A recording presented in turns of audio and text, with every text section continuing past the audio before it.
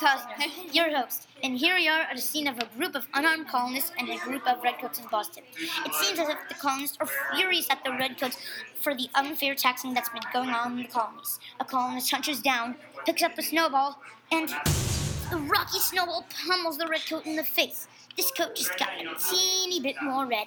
It seems as if the redcoat is about to signal some more help when 3 more snowballs hit the redcoat as he dramatically falls to the ground, yelping in pain.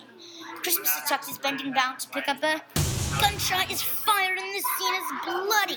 The pointy end of the bayonet causes the snowball to fall with the colonists going with it. Let's go down to get a better look at the scene. The redcoats fire again, with 5 more colonists going down. Some colonists are running away, but this unfair argument causes some more colonists to stand up for their liberty.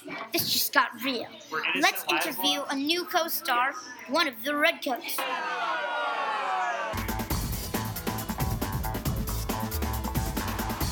Hey, why'd you kill them angry colonists?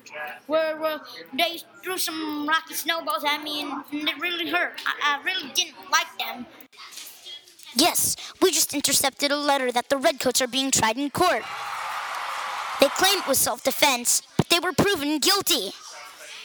In all, 5 colonists were killed. Thanks for listening to the Colonists Strike Back. I'm Jenny Cosner, signing off.